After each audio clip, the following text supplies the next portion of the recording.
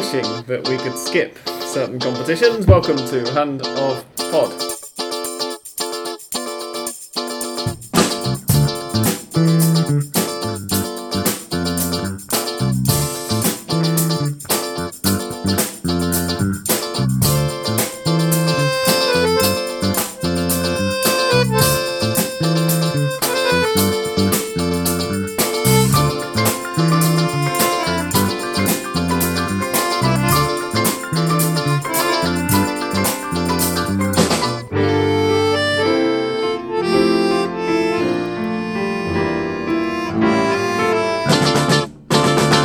Welcome one and all to episode 461 of Hand of Pod. I'm Sam Kelly and I'm joined this week in my own living room by English Dan. Hello. And Andrés. Hello, welcome. We're not recording at Dan's place because of Noel having got rather unwell. He's getting better, I'm told. Yes, Right. happily yes. But we've got to be very careful. But not quite well enough just yet for Be chucking germs, foreign germs to be in the introduced. house willy-nilly now. Into the system again. So we're here. That does, of course, mean that there's going to be some slight variations in the background noises, most notably the traffic outside, because I live on an avenue. Although, given it's feriado, it's not a bad day to do it. Touch wood.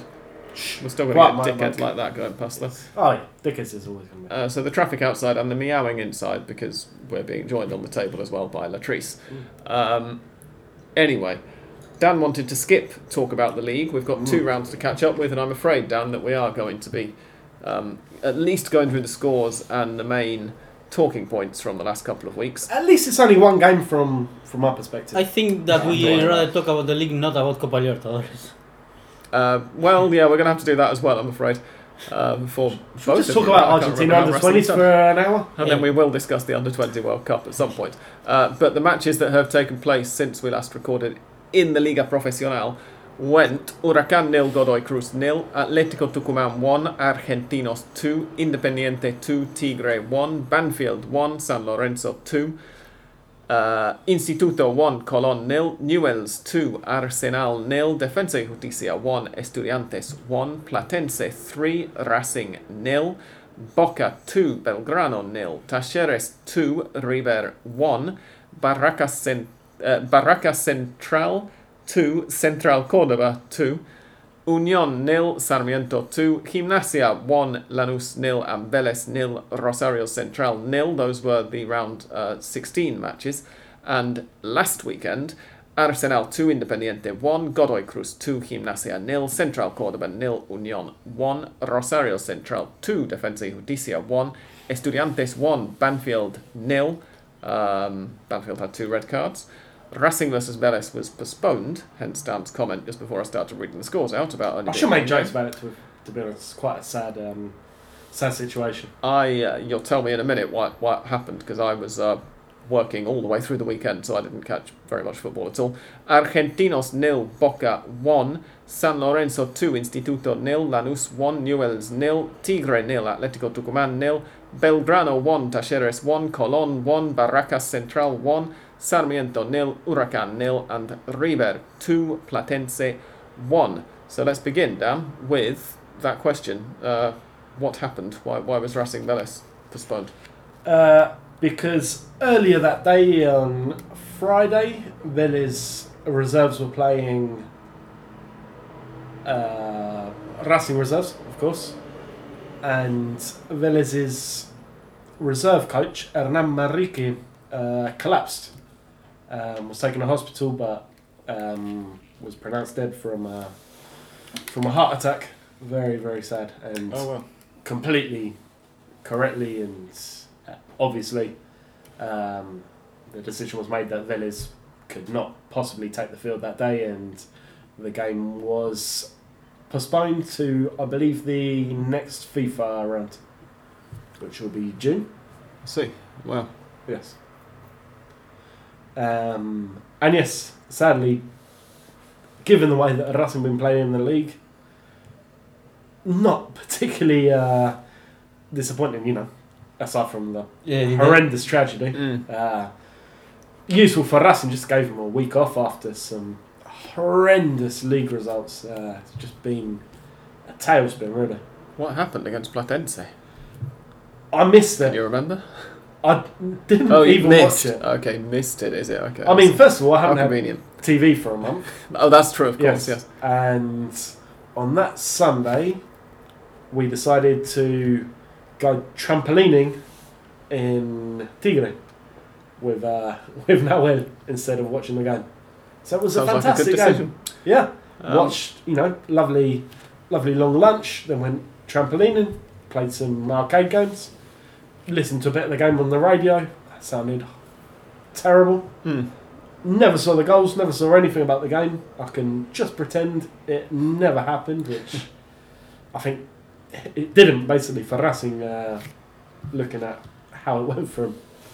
And I think that's 7 But if you defeats in the last 8 Liga Profesional games, something like that. Ridiculous. But if you consider 3 goals against Platense, though, they weren't as bad as I thought they would be in this tournament. I think that you might have been awful in defense. It's clear, and I think they were. Racing have been awful in defence Yeah. for a long time, especially in the league.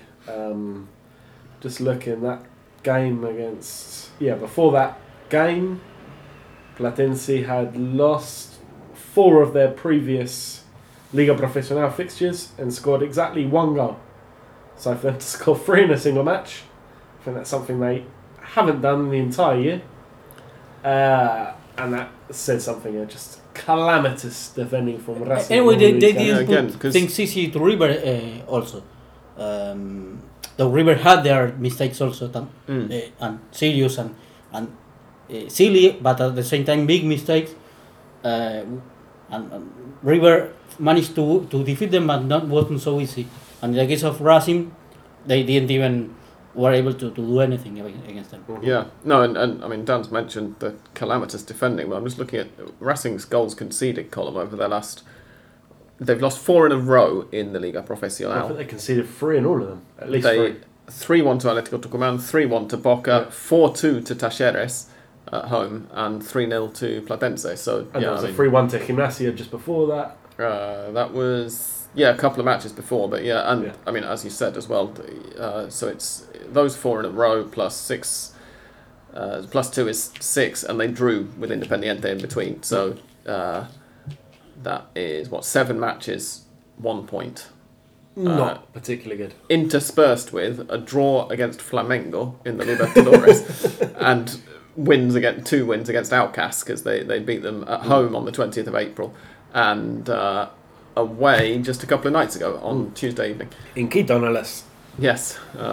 Looks like they have happened, for example, with River under Gallardo's. It's funny, yeah. Era. You would have thought De Michelis would maybe channel the spirit of Gallardo, but apparently Gago's doing it. Yeah. I mean, I don't recall River ever being quite this bad in the league. No. As bad as Racing are at the moment. I mean, not as bad as River are, because in spite of those dropped 3 points away to Talleres, River are, of course, still top of the league. They recovered pretty well by beating somebody at the weekend. Platense, 2-1. Yes, of course, you just said that a minute ago, didn't Yes. you? Sorry about that. And are now 5 points clear, with San Lorenzo having made up a little bit of ground since we last recorded. So River on 40 points, San Lorenzo 35, and Talleres, who of course beat River a couple of rounds ago, are on 31 and are in 3rd place. They're ahead of Estudiantes on goal difference. Yes, after all the big gap, before River played their match against Platense, because San Lorenzo played before them, they were 2 points only behind. Only 2 points. And well, when River won, that difference went again into 5 points. When some time ago it was 8. Yeah. The Talleres game was really entertaining. Second half, I thought. Yes, End to but end, I mean, River were chasing it. They were 2-0 down. They went 2-0 down. Oh, here we go. 15 minutes, more or less, to go. Because Talleres scored the first one early-ish in the second half. And then River just started piling it on to try and get back into it because they pulled it back to 2-1 a few minutes after going 2-0 down, and it looked late on like they might actually get the equaliser, but they didn't manage it to. looked like Talleres played with more speed, with more eagerness and more intensity. Something that when River was with Gallardo. That was like a trademark that they have perhaps not a beauty in the game, but being very intense, physically intense and pressing a lot. And in this case, it was the other way. River was like slow, like trying to do things thinking too much before doing things, and Talleres was physically stronger. And well, second goal for Talleres was impossible to save. Even it was similar to the one that we are watching right now, Luca Romero for Argentina under-20s. The Garro second goal for Talleres was just in the angle, and Armani couldn't do anything. Yeah, it was a fantastic hit. Yeah, but River have. So as Andres just mentioned, we're watching Argentina versus New Zealand under-20s at the moment, and we'll talk about the under-20 World Cup after the break. But River have lost a little bit of that. You know, they went through that big, long, was it like 8 matches in a row without conceding in the league or something. And they're not looking as impermeable in defence anymore. I'm going to just let the cat into the bedroom while Andres tells us why that might be. And because obviously they got twatted by Fluminense in the Libertadores at the start of the month. They have since, just last night they drew 1-1 away to Sporting Cristal in the Libertadores as well. We'll go over the Libertadores in a bit more depth later, but they've not kept a clean sheet since the Super Clásico. Yes. It was like a big, like it was like a, in boxing it's like when they punch you, and of course it's like a knockout. That Fluminense defeat to concede 5 goals, you want it or not, it's huge, and to recover it's not so easy. And well, after that, if you take into account all of the matches, of course Copa Libertadores last night, and Platense and Fluminense, if you put together all those matches, all of those matches, or almost all of the matches, perhaps the one against Boca wasn't so evident, but mistakes that, as I said, silly, but at the same time huge mistakes that cost goals. And those goals against Platense wasn't like that, but last night against Sporting Cristal for Copa Libertadores was determining. It was decisive for the result. Especially when, in this case, it was Armani, 2 times or 2 consecutive mistakes with his feet. We know that is not the best, perhaps, quality for him, but to have 2 similar mistakes in 2 consecutive matches is really, really strange. But well, it happened to him, and it's, again, those mistakes, it's like puts you in a situation that you have to recover easily, fast, and it's unexpected at the same time, because you don't expect to have a mistake like that with his feet, leaving or giving up the ball to the rival, and unfortunately, in the case of the Copa Libertadores, could end up with the River being out of the round stage. Yeah, we'll go through the permutations in the Libertadores later on. Boca have had the kind of week that, if we had a Boca fan here, would have probably made them quite frustrated that they weren't able to come and record, because they've got back-to-back wins in the league. Not quite such good news for them continentally, but again, we'll get onto that in more detail later on anyway. Beaten Belgrano 2-0. Goals from Martin Pachero and Dario Benedetto, and they beat Argentinos 1-0 away, which is rarely an easy fixture, I would say, with a late goal from Miguel Merentiel. They're looking a little bit more solid domestically. They're looking a bit more Boca. They're up to 10th place. It's fair to say, doing enough to win the games at least, which wasn't happening at the start of the year. Seems like they bounced back well from that very messy Super Clásico defeat, and I guess almost kind of makes sense if you like the end of it, because just drawing the attention on the massive brawl and all the red cards instead of the fact they were pretty crap and lost a game they barely competed in. Just controlling that narrative. We were robbed at the end, and then they sent all our players. Come on, boys, let's show him who's fucking boss. Kind of a classic Boca. Everyone hates us. We don't care. Backs against the wall. And it seems to be always the way they operate best. After a big defeat, there is a song that the supporters sing come on Boca, nothing happened. Well, it happened. You lost against River, but then when the way they won against Belgrano, it looked like that. Nothing happened, and they won it comfortably. I mean, playing decently or better than they used to. And against Argentinos, I think it was like a tight win, not deserved win, but Boca win. And then, it was again back to normal against Pereira for Copa Libertadores. Yeah, and I sometimes feel a bit like, with all of the pressure that goes into, obviously, any Clásico, but particularly the really big Clásicos in this country, it never entirely surprises me when, for example, if River win the Super Clásico, River then end up losing the match immediately after, and Boca win theirs the following weekend. Because it just feels like there's an awful lot of energy that goes into that, and after that, inevitably, there's going to be a little bit of a slump especially on the winning side. Whereas there's also a little bit of a relief, maybe for the losers, where they're thinking, okay, we lost the Clásico. Yes, for Boca is the need. The next match isn't the Clásico. There's not that same. Yes, for Boca it's like the need to change the image they left against River, and for River it was, we did it, and now we have nothing.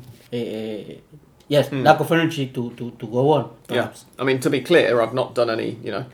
I've not crunched the numbers and done a double-blind study of this or anything. So for all I know, this might be complete rubbish. But I just feel like it's never a particular surprise when a side wins a Clásico and then loses the next match, or vice versa. San Lorenzo, as I said, have made up some ground on River with wins over Banfield, a very, very late winner from Nahuel Barrios a couple of weeks ago. Secured that one, 2-1. And Instituto, which was much more comfortable. I actually caught some of this match, I think. But they needed 2 penalties.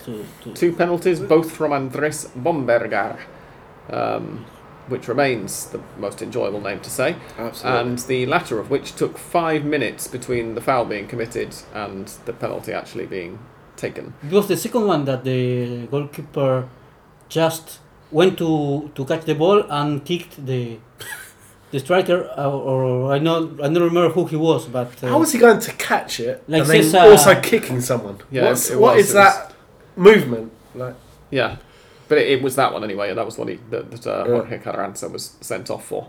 And San Lorenzo still only conceded 6 goals in 17 games. That is magnificent defending. It is, yeah. It was very, also really terrible to watch. It was very, very similar to another play in which Gaston César, the former Vélez goalkeeper, I think it was for Copa Libertadores, that he went again also to catch a ball, but Rodrigo Palacio for Boca was also looking for the ball, and when he did the movement, he kicked in his head. Oh yes, yeah. But he said, no, but I went to catch the ball. Yes, but you kicked also Palacio. Well, I hate to interrupt, but we're about to have a classic Under-20 World Cup referee VAR announcement, I think. Oh yeah, tell us about this, Dan. For people who haven't been watching the Under-20 World Cup, which I imagine is most people listening to this. I'd imagine so, yeah. They're trying out a new concept, which is instead of just having a board... Oh, that's a definite penalty. Show the decision, or the referee making the corresponding sign. The referee is mic'd up and announces to the stadium his decision. And if Sam synchronises this properly, I think we might be able to get it live. Come on, quick. This is exciting. On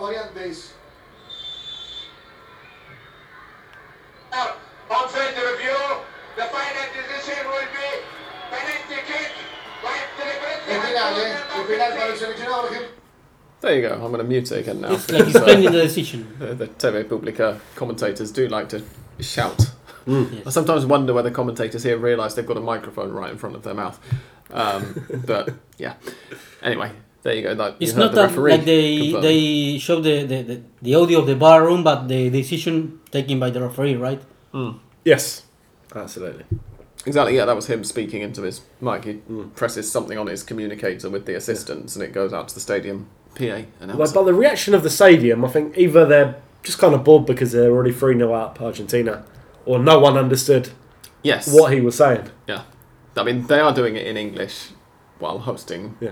the tournament in Argentina. So I don't. The think first you'll one be was a playing lot like clearer, which I believe was a penalty shout against Argentina, which was reversed. Huh. And there was a big cheer on no penalty. But I guess because it was the first game, it was poised at 1-0, I think, at that time, or 1-0 to Uzbekistan, kind of pivotal moment.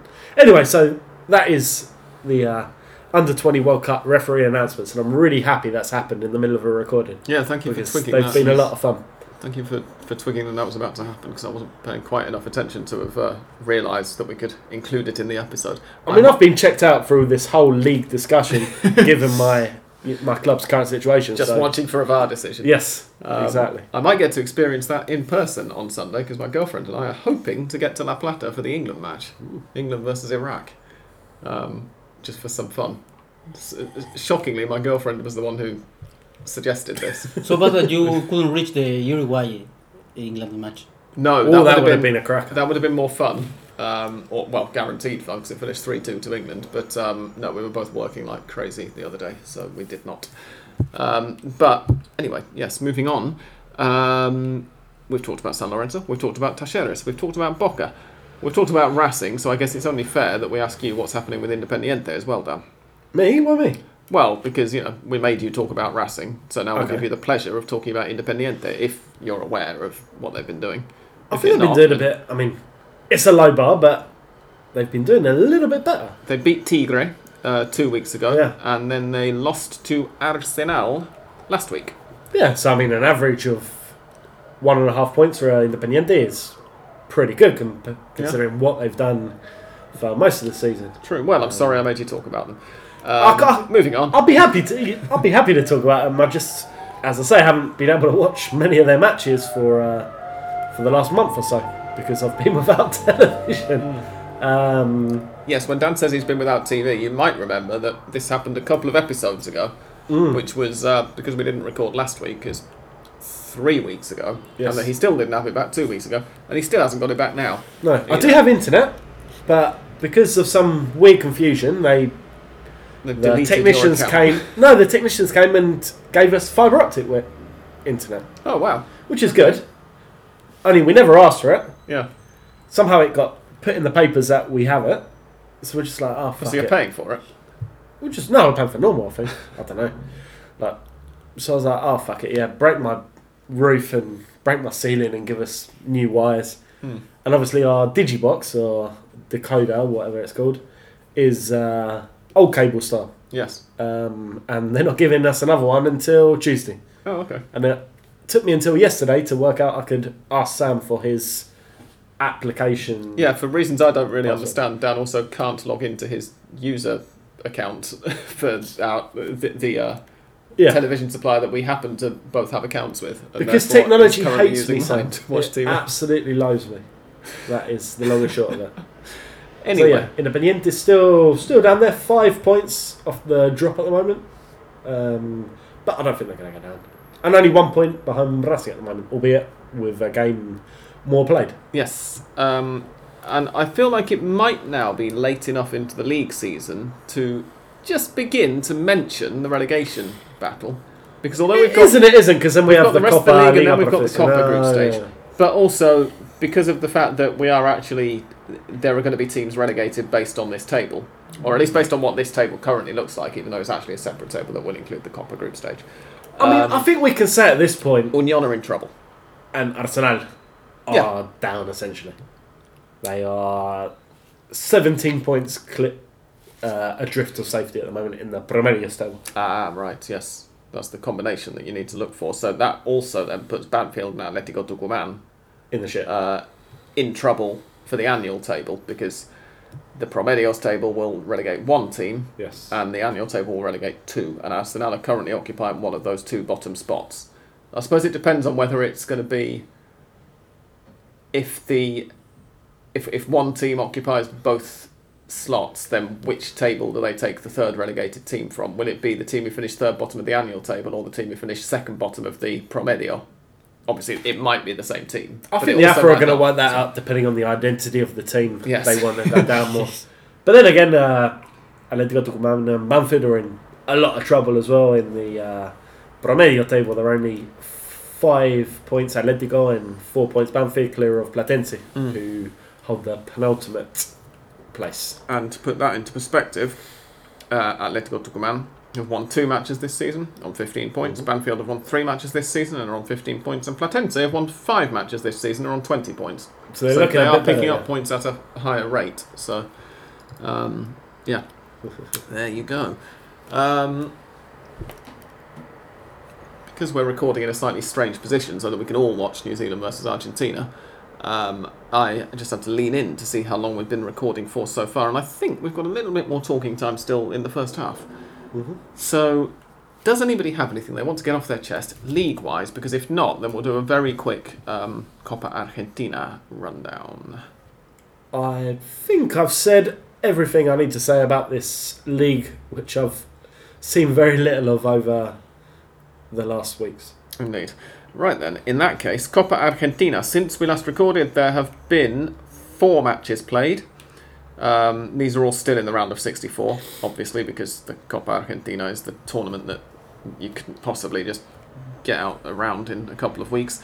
Atletico Tucumán, in, I think, probably the biggest shock of, well, maybe the Copa so far, definitely of the last couple of weeks, lost and didn't just lose on a shootout, as the bigger teams tend to do in the Copa Argentina after playing poorly, but got really well beaten by Estudiantes de Rio Cuarto, who are from a pretty small town in Córdoba province. They went 1-0 up early in the second half through I think we should clarify Ruiz that. Rodriguez. We should clarify that in Córdoba there are actually a series of rivers that are named 1, 2, 3 and 4. Yeah, or, well, first, second, third and fourth. Yes. Which is insanely unimaginative. Because I think they're quite big rivers as well. I mean, they've got cities named after them and everything. Anyway, that's a little bit of geographical colour. Indeed, yeah. Ramiro Ruiz Rodriguez opened the scoring for Atletico Tucumán 10 or 11 minutes into the second half. And Can we just nickname him? Well, the man who equalised for Estudiantes de Rio Cuarto was Renzo Reinaga, who then put them 2-1 up a few minutes later, so a double for him before Guillermo Gabriel, unfortunately his final name does not begin in a G, Guillermo Gabriel Bichalba made it 3-1 in stoppage time. So very well done if we've got any Estudiantes de Rio Cuarto fans listening. I'll be sure. Congratulations. Elsewhere, Gimnasia y Esgrima de Mendoza went out on a shootout to All Boys. They lost 4-2 after a 0-0 draw. Central Córdoba beat Comunicaciones, from just down the road here, 3-0 through very early goal from Lucas Gamba. Remember Lucas Gamba? Ex-Union and Central, I believe. Yes. And then a late goal from Lucas Gamba, and then an even later goal from Federico Jordan, or Jordan. Jourdan. Jordan, I believe, yes. And Rosario Central versus Central Norte de Salta was not a shock. Central won. Central. I did not do that deliberately, I promise. Central Norte de Salta took the lead after half an hour through Leandro Becha, but it was 1-1 at half time thanks to Hamilton Campas, and Rosario Central ran in 3 goals in the second half, an own goal from Enzo Surasi, an 80th minute goal to make it 3-1 from Facundo Macho, and a stoppage time goal from Ismael Cortés. There we go. Several goals, though they don't have, of course, Alejo Vélez, because he's at the... Or Infantino. Yes. Yes. Yeah, he's playing in this, isn't he? I think he might have scored one of the goals. Who? No, I think Alejo Vélez is... No, Vélez has been rested for this game. Oh, he scored goals in both of the first 2 games. Yeah, that's right, that's why. There were massive changes for this match. Yes. Because, of course, Argentina were already qualified. I think it were 9 changes. So the goals so far have been Maestro from Puig. Ignacio Maestro Puig, Gino Infantino, Infantino got over. Luca Romero, and Brian Aguirre. Ooh. And Brian Aguirre was the scorer of the penalty a few minutes ago. And other than that, Gino Infantino's goal is the only one I've seen, because the first goal was scored when I went downstairs to let Dan in, and the second goal was scored when I went downstairs to let the third goal, sorry, was scored when I went downstairs to let Andrés in. But we will talk in more detail about the Under-20 World Cup right after this half-time break. Don't go away.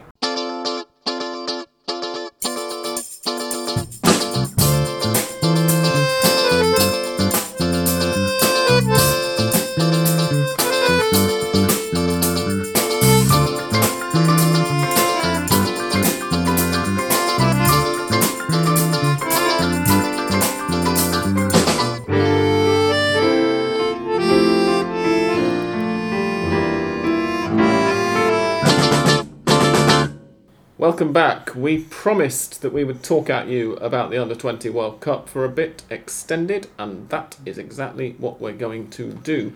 First of all, the competition as a whole, partly because we couldn't record last week, has already developed quite nicely. And I was saying to Dan before Andrés arrived that one of the things when we were kind of maybe laughing at Argentina's chances a bit, or suggesting a couple of weeks ago that it was going to be really impressive to see how Javier Mascherano was going to make them not get out of this group. But I think something that at least I hadn't fully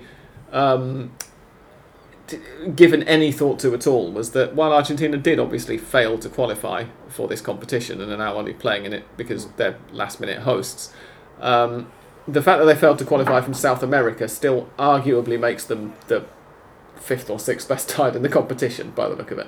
Yes, I think that's so. Particularly when you bear in mind that a lot of the European sides don't appear to be taking it massively seriously. I mean, former winners, England, have at least one player who is, Dan tells me he's on loan, but is playing for Bristol Rovers at the moment. And they're in the, I think, 3rd division. They might be in the 4th. And they have a reserve keeper who's on loan from Chelsea at Havant and Waterlooville, which I believe is National League South or whatever it's called these days. Indeed. Which is you couldn't imagine a player from the Separado of San Juan playing in Argentina national team. No, I mean, I'd like to imagine it. Yeah, but it would be good to see. But it's fair to say that Argentina are taking it slightly more seriously than some of the other teams in this competition. As I said, I might be going to Iraq versus England on Sunday, so I'm not, not to do it down. It's going to be great fun. But I think it's more the case. Can you name any English youngsters, 20 or under, who have a regular Premier League starting position? I mean, I know. I can name startlingly few Premier League players of any age who don't play for Manchester United, to be honest with you. So, but there can't be many. No, I'm not aware of any. How old's Mason Mount? He's not. It's like 26, isn't he? Yeah, mid-20s, isn't he? So, yeah. No, I mean, he's about the youngest England player that I can name. Yeah. So, yeah. I mean, looking at the squad who recently beat Uruguay 3-2, I do not know. I mean, I recognise the name Alex Scott, but that's because there is, I'm not thinking of getting my people mixed up. It's because there's a former England women's international named Alex Scott. Yes. And this guy plays for Bristol City, so I mean, he's not top tier either. Mm-hmm. But, yeah, I mean, I don't recognise any of the names who were England's starting 11 the other day for that 3-2 win against Uruguay, which I didn't get to. We were looking at it as well, my girlfriend and I, but we were both really snowed under with work on... that was yesterday, wasn't it? Yeah, of course. Yeah, we were very snowed under with work yesterday. So we didn't get to that one. England have won both of their matches, anyway, and are top of Group E, and have assured themselves of qualification, I think, for the second round, because Tunisia play Uruguay, so plus they can't both two best third-place teams already go through. Yeah. And Argentina... Even before this match we're currently watching kicked off, we're also already assured of qualification because Uzbekistan and New Zealand are they playing each other right now? They're actually playing these simultaneously, so they are in different stadiums for this bit. That's interesting. But yeah, they can't both overtake them either. And in any case, it would now require 5 goals without reply from New Zealand in the next 16 minutes plus stoppage time for Argentina to lose the match. It looks as if Argentina are going to win Group A, which is nice. if you're a fan of Argentine football. They've been getting better. They had a pretty rocky first half hour, 40 minutes against Uzbekistan, and it looked like everything we saw in the South American Championships, just kind of dancing around the box without really any penetration, any goal threat, and at the back looking completely disastrous. And those two things combined pretty much sunk their chances in Colombia in that South American Championship. But they seem to be playing with a bit more purpose, at least after that early scare, going to go down from against Uzbekistan. And let's be honest, they've got a lot of very good players. Aliko Vélez has scored twice in the first two games. He got rested. I think he's just come on in this one with the game pretty much over. Luco Romero's looked very, very impressive indeed. Valentin Carboni. Valentin Barco, I have to say, is playing a blinder at left back. Boca's young defensive hope, looking very, very solid indeed. It's good that three of the players that were in the starting lineup are from Argentina, playing in Argentina. Like Aguirre, the Newell's also a guy who's also good. Vélez and Barco. Well, and then I think at least three. I think the majority are, but of course. They're just not the most well-known names, like Federico Gomez, Agustin Shai, Tomás Áviles, Valentin Gomez. All of these guys play in Argentina. Obviously, like the eye tends to be drawn to the ones who are playing for European clubs already, but sometimes the ones who are getting regular football in Argentina, which I think I said to Sam just before we started recording, kind of sets Argentina, Brazil, and even Ecuador, who had a brilliant result today, 9-0 over Fiji, kind of sets them apart maybe from the European teams who probably don't have that many players with experience of first team football. It's kind of a different context. Do you know how many of Ecuador's players? This isn't a quiz question. I don't know the answer myself, but you're looking at the moment, so I'm wondering whether you could look up how many of Ecuador's players are products of Independiente del Valle. I know it's a lot. Because if they've got like 8 or something in the starting lineup, then that also explains why they're playing such liquid football. I know it's a lot. I know Justin Cuero, who scored 2 goals today against Fiji, is from Independiente del Valle. And I believe... Who's the... I saw mentioned... Kendry Baez, who is going to Chelsea in 2 years. He got a goal today, 16-year-old. Okay, yeah. Wonder kid of Independiente del Valle, who I believe became the youngest Copa Libertadores scorer in history recently. Yes, that rings a bell. Yeah. It's good to see Chelsea signing some players, isn't it? They don't do enough of that. Yeah, they've been very shy in the transfer market in recent years. And cheap players. One thing, moving back to Argentina under-20s, one thing that I will say is that they have only conceded 1 goal. It was a bit of a shocker, that opener against Uzbekistan from Mahmoud Mahamadjonov. I apologise if we have any Uzbekistani listeners for my butchering of that pronunciation. He's done better than most of Argentina's commentators, to be fair. They were struggling. Hit it from a long way out, and Federico Gomez got, I don't know whether both hands on it, but he got a hand and a half on it maybe, and he should have pushed it around the post. I mean, he should not have conceded it from there. He's a World Cup winner. Yeah, absolutely. I mean, he's not, but in some ways... So's Franco Armani, to be fair. Yes. And also what happened this week. Well, yeah, indeed, yeah. Sorry. But, I mean... No, he you don't want to jump on any one player and single out errors, and obviously goalkeepers get more of that than normal, but that was not an auspicious start to the tournament, and since then, Argentina have recovered well. Scoring 10 goals without reply, right? 9. Or 9, so.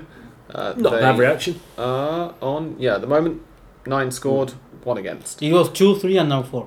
Yeah. I'm still nervous, though. I feel like they had to lose that first game against Asian opposition to keep the Kawala, the good luck charm going from the Senior World Cup. But it's a different World Cup. Is it? You'd have to. I've not looked at all of Argentina's opening matches from the Youth World Cups or Under-20 World Cups that they've won, because yes, the problem is take about an hour to do that. The problem and the difference is that the Under-20s were And then 2005 they lost their first game as well, I believe, with Messi. And Messi started on the bench. They did, didn't they? Yeah, for behind Gustavo Oberman. So there's something. Yeah.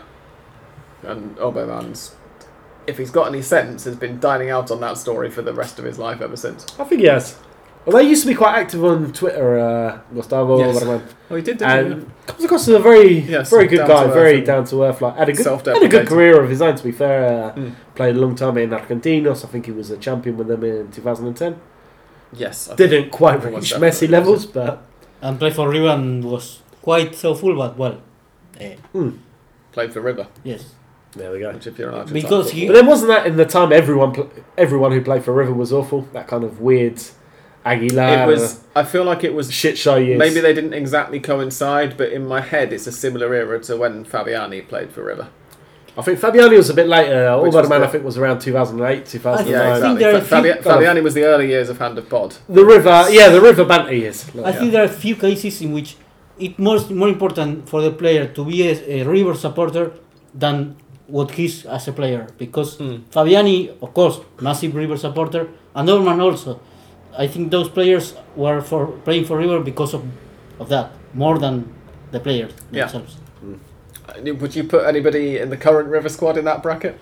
No, because Celso Perez has proved to be a quite huge handy, supporter.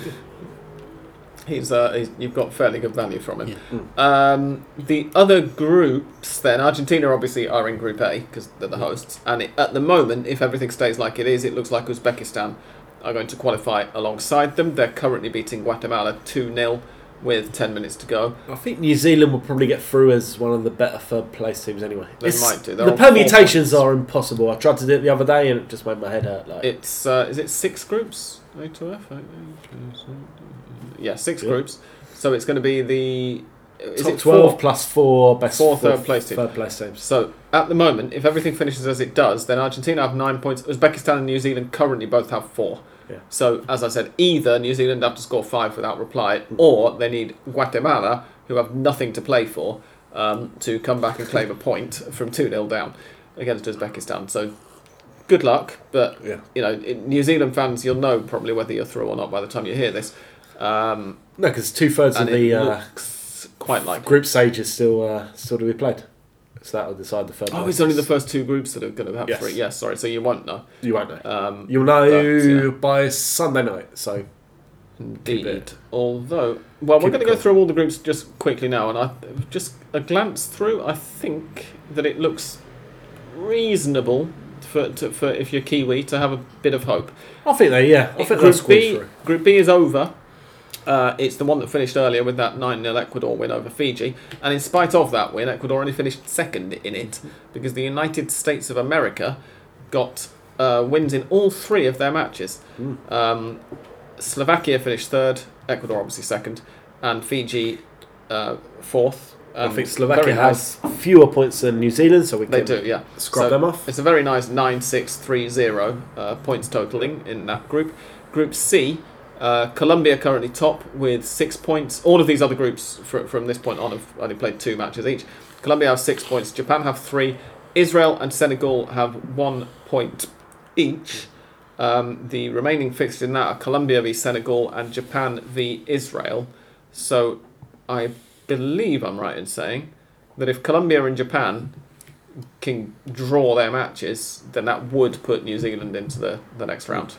Basically, because Israel and Senegal, one of them would have to overtake New Zealand. 4 points is generally enough in this format. Yeah. Remembering, the 1994, 1998 World Cups kind of. Yeah. Group D. With 4 points, you're usually all right. Group D, having said that the South American sides are, tend to be the strongest at this age level. Brazil are second in Group D, having won 1 and lost 1 so far. And Nigeria top it, having won both of their matches. Of course, Nigeria are one of the other stronger sides traditionally at youth level. They're playing each other. That's going to be a hell of tomorrow at 3 p.m. With Dominican Republic to play Italy. If Italy win and Brazil don't, then Italy would leapfrog Brazil into second place. And if Italy win and Brazil lose, or if Italy draw and Brazil lose, then Brazil would finish in third place with only 3 points. Like Brazil going out of the Under-20 World Cup at the group stage. I think all three of those are going to go for In it, Argentina? to be honest. Yes, please. But probably not. Nigeria 6, Brazil 3, and they're playing each other, and Italy 3, Dominican Republic, and they're playing each other. So actually it's all to play for, isn't it? Because mathematically Dominican Republic, with a big enough win over Italy, although it probably isn't going to happen, could still qualify for that It's one. not going to happen. In Group E, as I've said already, England are already assured of first... Oh, they're not already assured of first place, but they're already assured of a top 2 placement anyway, because Uruguay and Tunisia play each other and can't both overtake England. England have 6 points, Uruguay and Tunisia have 3 each, and Iraq have none. The remaining matches in that one are England, Iraq, and Uruguay, Tunisia on Sunday. And in Group F, Gambia are top powerhouses of youth football on 6 points. South Korea have 4 points. Honduras have 1. And France, who actually are powerhouses of youth football, and who we always enjoy laughing at, being an English language podcast and in Argentina for the last few months as well, at least. Let's say since the 2018 World Cup, we've enjoyed laughing at them when we can. Have no points. And the remaining fixtures in that one are Honduras versus France and South Korea versus Gambia. So France are out. Oh no, they're not, sorry, because they could win and then hope that 3 points is enough. But I don't think it... Well, I told you, the permutations are just very... Depends on very all the goal difficult. difference stuff, doesn't it? But yeah, I mean, France would potentially go to goal difference if that was to all finish as it does. We'll tell you better next week when it'll be already probably the quarterfinals by the time we record. Yes, indeed. The matches... Oh, this only goes down as far as the end of the group stage, so I can't see when the quarterfinal dates are. But anyway. Wednesday, I believe, is the first last 16 game. 5-0. Or no, Tuesday. 5-0 to Argentina. And Belis again. Tuesday's the first last 16 game. Monday is the traditional off day between the groups and knockouts. Excellent. Yeah, they don't need a very long break between group stage and knockouts because they're only young kids. They've got loads of energy. Absolutely. That's how this works. As Andrés said, while Dan was saying that, Alejo Belis has just scored to make it 5-0 to Argentina And now. with his third goal. Keeping up his record of scoring in every game, yes. I'm starting to and all 3 have been headers. I'm starting to think that they can hang on and win this match. He is a great headerer. He is, yes. He's quite tall, isn't he, for such a young man? He is, but I think it's the neck muscles more than anything. For such a young Argentine man, I should say. He has bionic neck muscles. It's very, very exciting. Yeah, it's interesting to... talking more seriously a second, but it is interesting to see somebody who's a bit more traditional centre-forward like. I'm trying to... I mean, in Argentina, recent modelling, Martin Palermo... obviously is the archetype, and then since him I'm not really used to seeing crosses into the box. Looked like one, but really wasn't. No. But might have scored a couple of headers in his time. Anyway, so I think this game's over. Yes. I mean, it almost is, because there are 3 minutes to go.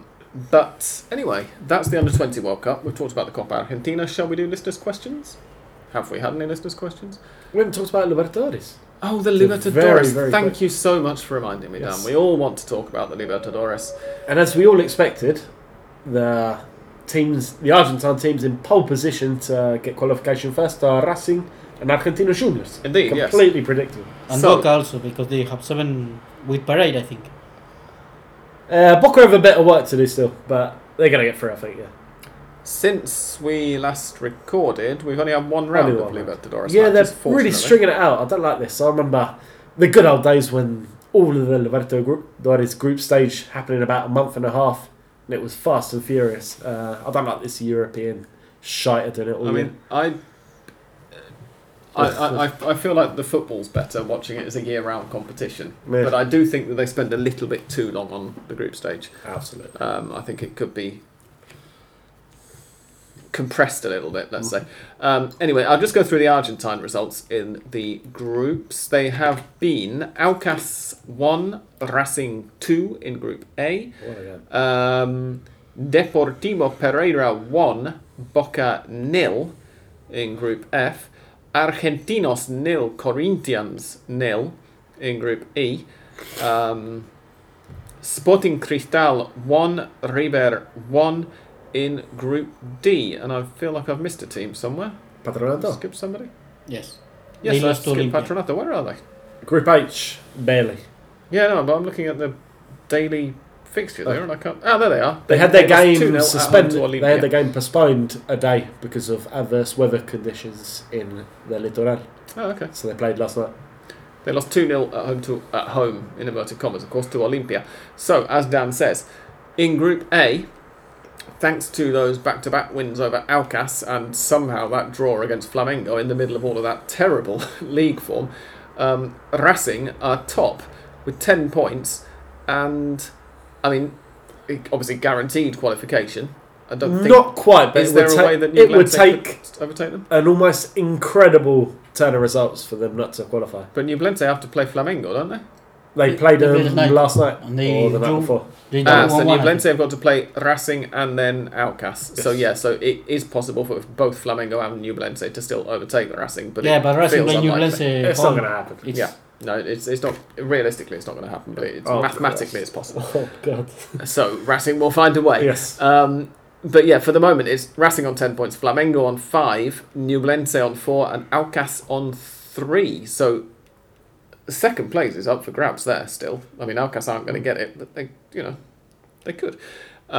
In Group B, which doesn't involve any Argentine sides, it's Internacional, Independiente Medellin, Nacional, and Metropolitanos in that order. But the points are interesting: 8 for Inter, 7 for Independiente Medellin and Nacional, and none for Metropolitanos. For Metropolitanos. So it's well up for grabs for second place or first place in that group.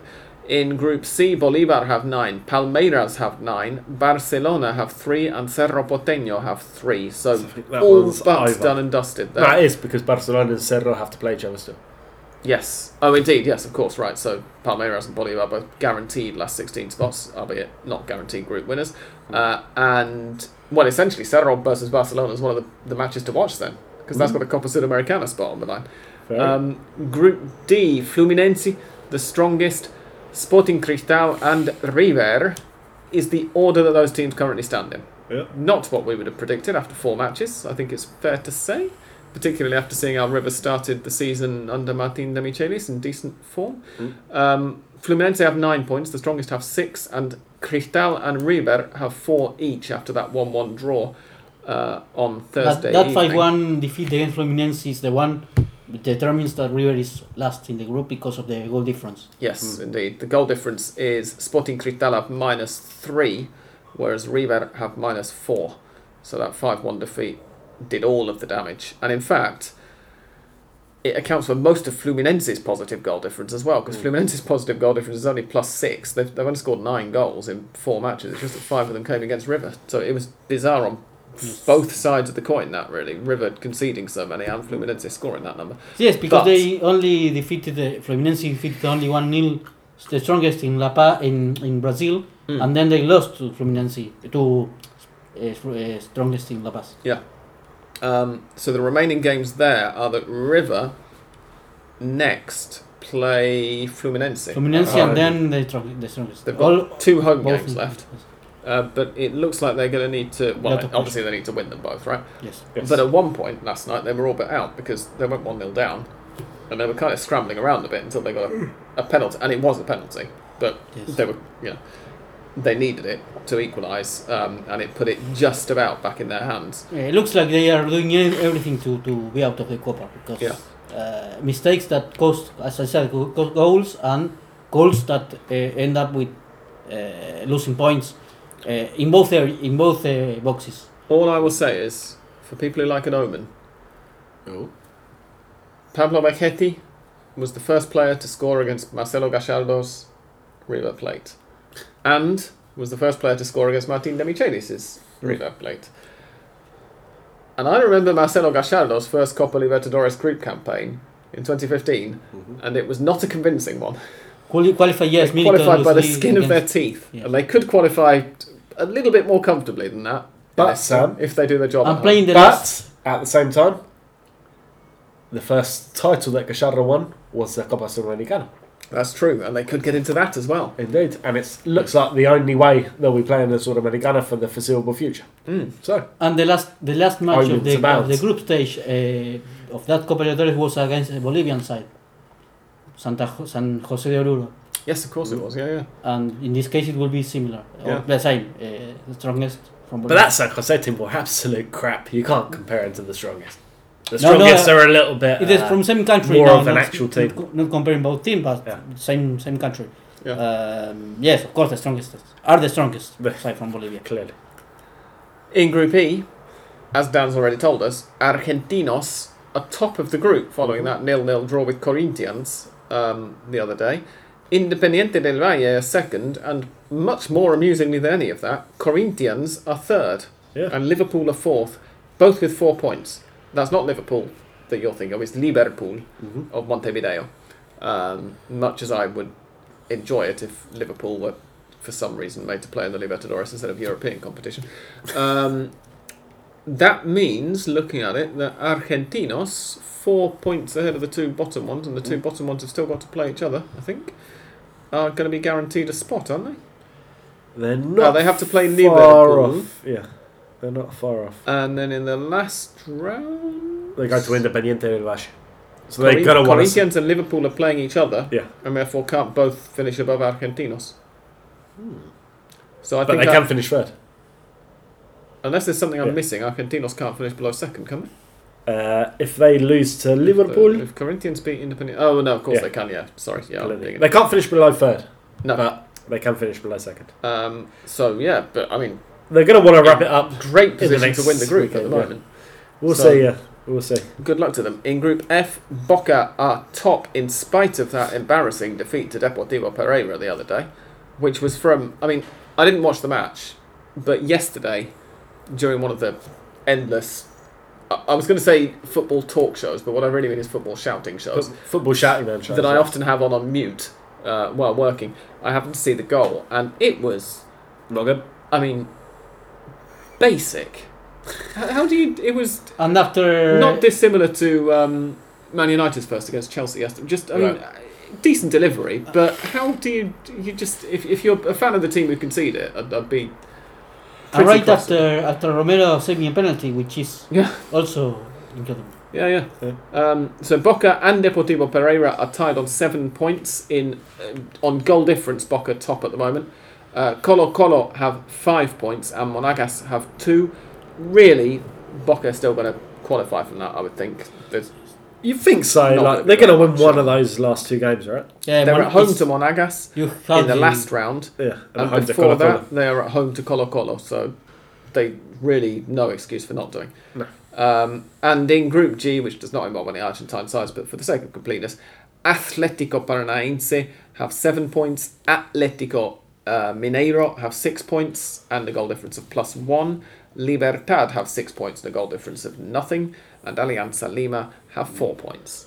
So probably the two Brazilians qualifying there. But Libertad You could think so? very easily turn that round. We should say that Atlético Mineiro, of course, are honorary Argentines. They lined up against Atlético Paranaense with Cristian Pavón, Rodrigo Batalla and Matias Saracho all in the first team. And Renzo Sarabia came off the bench, and their coaches, of course, El Chacho Caudet. Yes, indeed. So they're more than a streak of Argentine running through there. Yeah, even though they've not got Nacho Fernandez anymore. They do. Similar to Independiente del Valle, I think. They have a lot of Argentina Do they? in the first. Yes, I think it's. They used to. I think they're all kids now, unless they've just brought the kids up because half of their team is playing in the Under-20 World Cup. Let's have a look. So- Independiente, which group are they in? I've already gone out of the Libertadores section. Mateo Carabajal, Richard Schunke, Lautaro Agustin Diaz. Garcia Basso, Christian Pescherano, still going at Yes. 41 years old, and Lorenzo Faravelli. I think that because the coach is also Argentinian, right? Martin Anselmi, yes. Yeah. But I feel like quite a few players are plugging gaps left by all of them going off to play for Ecuador in the Under-20 World Cup. Nicolas Previtali. That is not a name that I think I've read No. before. 27 years old. Michael Oshas, I remember. He played Estudiantes for and- Atlanta. Yes, And then moved to Independiente del Valle. Oh, yeah. but they're born in the USA, right? Possibly. It doesn't say here. It says... No, that's Michael Oshas, Ah, born in the USA. Oh, I see. Sorry, Andrés was responding to you, and I thought he was responding to me. Yes. Anyway, So, listeners' questions. Yeah. Let's see what we've got. If indeed we've got anything. Yeah, we do.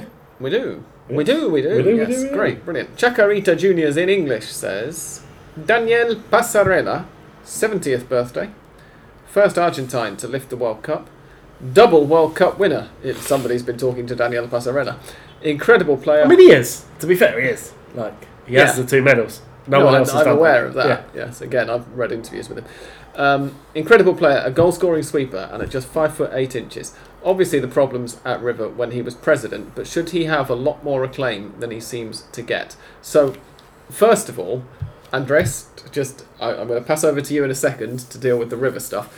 But I will say that one of these, the answers to this is the joke that I was just making with Dan, which is that if you ever read anything by him, he's very fond. He can't say it anymore, or he's had to adapt the line slightly. But back when Argentina had only won 2 World Cups, he was very fond of saying that there were 44 Argentines, or was it 42 or something? I can't remember how many there were in the squad at the time.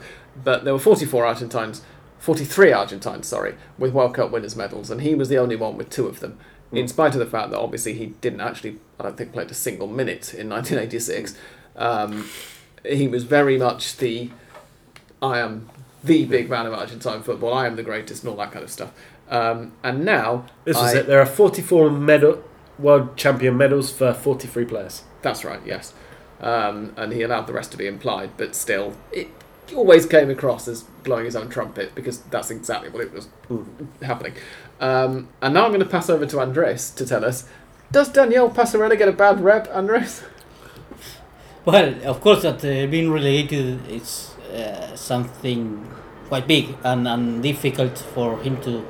I mean, it's something that he will live with that, and it's difficult because... Was it all his fault, though? Because it feels like there were plenty of other people who kind of started digging that grave before the body was thrown in. Anyway, some time ago he went to the Monumental because there was this recognition, this homage to the world champions that played for River, and because it was Armani's first home game since and there, he wasn't that whistle. I mean, there was somehow... They didn't boo their former president and captain that much. It was a big controversy at River because of that. How supporters will receive Passarella because of great player, one of the best defenders in history, and that, but then as a president, River with him as a president, River was related, and was this controversy and this one thing as a player and the other as a president. Yeah, I don't know. I always feel a bit sorry for Passarella. Obviously, it doesn't help that he's clearly a cunt. Yeah, he's clearly a very, very unpleasant person, and none of us would want to spend more than half an hour in a room with him. You know, you'd listen to the stories and whatnot, but you wouldn't want to do anything social with him. I don't think, to go for a beer, go for a coffee with. He'd be a very pleasant person to be with. But that said, I always got the feeling kind of him being at River just in the moment they were relegated.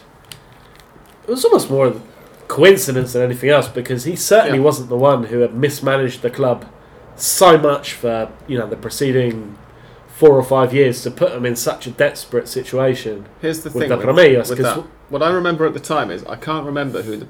I mean, there was talk president before him. There was talk that Jose Maria Aguilar. Thank you. There was talk, right, that he'd gone up against Grondona. He'd gone up against, he'd annoyed Grondona, and that's why Grondona decided to send them down to the bay, which was sounded like absolute bullshit to me.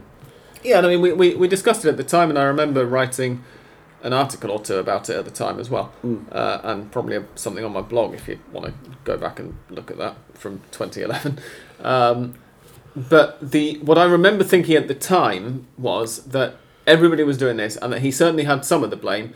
And the reason that I think I wrote it was that I remember seeing graffiti on the corner very near to the flat that I was living in at the time, saying that basically that 100% of the blame was Passarella, or something 50-50 or something with him and the president, and saying like, I mean, that doesn't seem completely fair given what Aguilar had been doing before. But that also Passarella... And it's just illogical as well, because the whole promedio average point system goes against that. It's, I think You had 3 seasons. Passarella was elected. Yeah, exactly. It was, I mean, literally in December 2009. Yeah, so a big chunk of it was definitely under Aguilar's. I mean, half at least, yeah. And I think we made the point back then in 2011 that if it was just judged solely on that 2010-2011 season, they weren't. Yeah, they finished like sixth. They would have been playing in. I don't think they quite would have qualified for the Libertadores, but they'd have been playing in the Sudamericana that season. Yeah, there was things like the Apertura 2008 with Simeone, where they finished with like 4 points and finished last. That kind. But it was still. I mean, he was still to blame. There was still mismanagement. It wasn't. He didn't do enough to drag the club up. Wasn't very professional, to be honest. And with the coach that was at that time, JJ Lopez, Juan Jose Lopez, former glory of River, or at least important player, and doing things that were incredible when you are playing so much with players that he having that confidence. I think we mentioned that, or you mentioned that in the previous episode, that Passarella was with the idea of bribing the referee, who was Sergio Pesota. But when he watched all of the people in the environment, he said, no, it's not necessary. We will win without that help. And, well... So you're saying they should have bribed him? Yes. Is this this is why we hate Passarella, because he wasn't giving referees bribes? I think, for me, I think his main fault was that he was too brazen about everything. Like, even about the fact that he wasn't going to do this. Yeah. It was always just I could have just been corrupt like all of the other fuckers. And the other thing is, if you go to Rivers Museum, it was put together by the same company who put together Boca's museum, but about 15 years later or something. Right. So I mean, it looks, it's much more sort of nicely finished, you know, the bits around the edges, if you really pay attention to the joins of the displays and stuff like that. It looks a lot slicker, but it's all basically, you know, he contracted that company because they were his mates, and he could bung them a bit of money underneath the table as well as what they were paying for it above the table. From what I've heard from I mean, that doesn't surprise me. Fan radio journalists, but it's also what every single president in Argentine football would do. But I do think, going back to Chacarita Jr.'s in English's original question, he does deserve more credit as a player. Yes. And absolutely, the amount that he gets has been tainted by A, his personality, and B, his disastrous time as president at River. Whether that's his fault or not is another matter, but indisputably, he was the River president when they suffered the only relegation in their history. It's good to have things apart. I mean, and I mean the goal scoring is it's insane. I think I'm right in saying that his goal scoring record, world record as a defender, was broken relatively recently, like in the last 5 years, by Sergio Ramos. But it had lasted up to that point, and it might not have been broken by Sergio Ramos. I think he might still be remember going hearing after that had been broken. I vaguely recall there might have been some goal that Ramos scored that put him past Passarella's total. But here it says that he's behind Ronald Koeman. I see. But second. Right. In any case. That would still rely on classing Koeman as an out-and-out defender, wouldn't it? Yeah. So I think he's more of a midfielder some of the time. Anyway. We're not a Spanish football podcast or a Dutch football podcast, so if you know better than we do, then please write in and correct me. Pavlovan says, to celebrate... thank you for asking this, because, yes, we did need to mention this. Marcelo Bielsa has been confirmed as Uruguay boss. We mentioned it was going to happen, but it hadn't happened. And it is happening. To celebrate Marcelo Bielsa taking Uruguay's national team, who has been the most underrated Uruguayan in Argentine football in recent times, and why does it have to be Brian Aleman? Not in agreement at all. No? Well, who would you say then? No. El Tanque Silva. I replied to that tweet, making my feelings very clear. El Tanque Silva. Underrated, though? I think he was. Is he? Yeah. I think he's quite highly rated. I think he was? I think I would say that he was rated more or less the way he should have been, which was as one of the best strikers in the league. I think he could have got a bit more rating. Okay. Andrés, any thoughts? Perhaps at Boca wasn't so brilliant, but it was... Banfield, Vélez, Yeah. Got titles with Banfield and at Vélez. I think we should be talking more about Santiago Silva. I mean, not now, because he's not really around now. I I he feel might like- even still be playing. To be I fair. feel like when he was playing in the Argentine league, we talked about him as much as he deserved to be talked about because he was scoring goals most weeks. Oh, no. I think Do we talk about? I feel like we talked about Brian Aliman as well. we do because people Yeah. keep asking us questions about him. Yeah. But I feel like this is a faintly ridiculous one. Yeah. I realise that, but one who I don't think maybe quite gets enough. I don't know whether rated this, but fans of other clubs, I've seen a few who don't really seem to think he's that good. Is Nico de la Cruz, who I think has really kicked on for River in the last few years after being for the first year and a half, 2 years, a bit. De La Cruz has always left me cold He's just a because very- very good at being a cog in the machine for me. I hear that he's good, and I see clips of him being good, but whenever I've kind of sat down to watch him for a whole match, just don't get it. Just buzzing around like an annoying fly, very rarely having like an impact in the game. Maybe I've just been unlucky, but Too many injuries apart from I that. don't get That's De La true, Cruz. actually, yeah. I don't get it. Like he's And- good, obviously, but I feel like he's incidental to Yeah. everything River have done over the last Can we think of 5 years or whatever. any goalkeepers? I mean, there have been a fair few Uruguayan goalkeepers in recent years. Sosa from Sosa, Boca and Central. Sosa, Yeah. Could be a shout. Campana, who did well in Independiente Yeah. for a while. True. Yeah, Given what Independiente have done since he left. indeed. Yeah. Thank you for the question, though. And yeah, Bielsa in charge of Uruguay is going to be a lot of fun, and we look forward to covering it when they start playing matches. Lee Bartlett says, will Phoenix... Lee, always in with the important questions about the lower leagues. Will Phoenix ever move into their partially finished ground? I mean, apart from anything else, Lee is always in with the questions about stuff that we had no idea was happening. And why are Shupanki not playing in their own recently opened cancha? I'm not even sure why you bothered to ask these questions, Lee. I'm going to say for the first, yes, I guess. Why are Shupanki not playing in their own recent... I don't know. Yeah, I'm Haven't got afraid their Chordy stands open yet? that the answer to both those questions is we don't know. I mean, I love you, Lee. I'm looking forward to seeing you again for a drink when you're next here. But yeah, you know as well as I do that I'm not in a position to answer either of those questions. He also says, Moncho Monson's son, Florian, was playing for Almirante Brown, but I haven't heard of him for a while. Is he still there, or is he playing his football elsewhere? Keep up the good work, guys. Thank you very I much do for have that an final answer. comment, given the responses we've just given you to your first two questions. Go on, Dan. He is in Portland Timbers 2, apparently. Oh, wow, that's quite a move for him. Yeah. Reserve MLS or whatever they call it. Yeah, and much better scenery. Going from Greater Buenos Aires to Cascadia, the Northwest Pacific coast yeah. is... Yeah, wow, nice.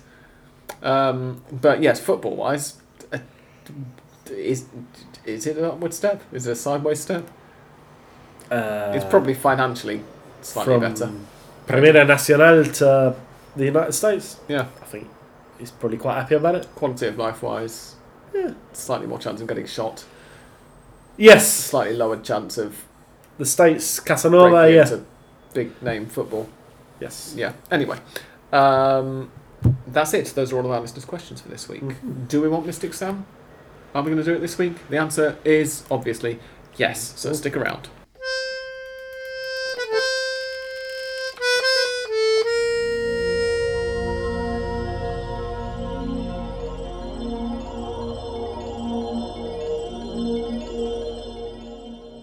Okay, we begin with a match that is kicking off in 1 hour and 18 minutes time, or possibly a little bit later if it's late for some reason, but we all know that the Argentine First Division is bizarrely punctual compared with everything else that goes on in this country. Atletico Tucumán versus Arsenal. I think that's going to be a draw, and probably not worth watching.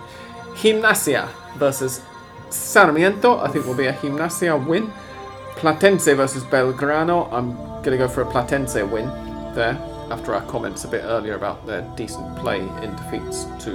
Well, actually, no, sorry, a win against Racing and decent play in defeat to That River. doesn't really tell you much. Independiente versus Lanús is a draw. Barracas Central versus San Lorenzo is going to be a San Lorenzo win. Defensa y Justicia versus Racing is Gonna be a Defensa y Justicia win. Sorry, Dan. I feel like for this whole... You're saving yourself for the Libertadores. I feel like for this whole losing run, you've kind of not predicted Racing defeats. No. So perhaps So this now- is the G-up they need to... I've finally started get paying going. attention to the podcast, and I'm gonna tailor my predictions as such. Talleres versus Argentinos, I think, is a draw. Boca versus Tigre. Is Retegui going to be allowed to play in this one? Yeah, I'm sure. Presumably. I'm going to go for a Boca win, I think, because they've picked up a bit now. Newell's versus Godoy Cruz, I think is going to be a Newell's win. I think that Colón versus Central Córdoba de Santiago del Estero is going to be a draw. I think Huracán versus Unión is going to be an Huracán win. Banfield versus Rosario Central is going to be a draw. Instituto versus Estudiantes de La Plata is going to be an Estudiantes win. And Vélez versus River, I think will be a River win. So it will be a River against San Lorenzo, one head-to-head definition for the title. I mean, I think that's the sensible money, isn't it? You've got Talleres and, who did we say, Estudiantes as well. I mean, I've predicted wins for both of them. Yeah, but if River win, they will have 9 points difference at least with the third and fourth, and will be 9 matches to go. Yeah, that's true. Yeah, they've got a lot of time a lot of space to catch up. Talleres and Estudiantes. Yeah, you're right. But yeah, I mean, it's felt like that for a few weeks already now, and I think that both of those teams are going to keep doing what they're doing, which is in River's place, normally winning quite comfortably, and in San Lorenzo's case, winning perhaps slightly uncomfortably, but still winning all the time because they don't concede. Neither of them really concede very much. Even with our comments about River's defence having loosened up recently, they're still the second best defence in the league after San Lorenzo. So yeah, there we go. Anyway, thank you very much indeed for listening to us for another week. We will be back hopefully next week. I reckon so. No, as long as nobody gets ill or has far too much work to be able to leave the house. But for now, it's thank you and goodbye from Andrés. Thank you. Goodbye. English Dan. Goodbye. And me. Thank you and goodbye.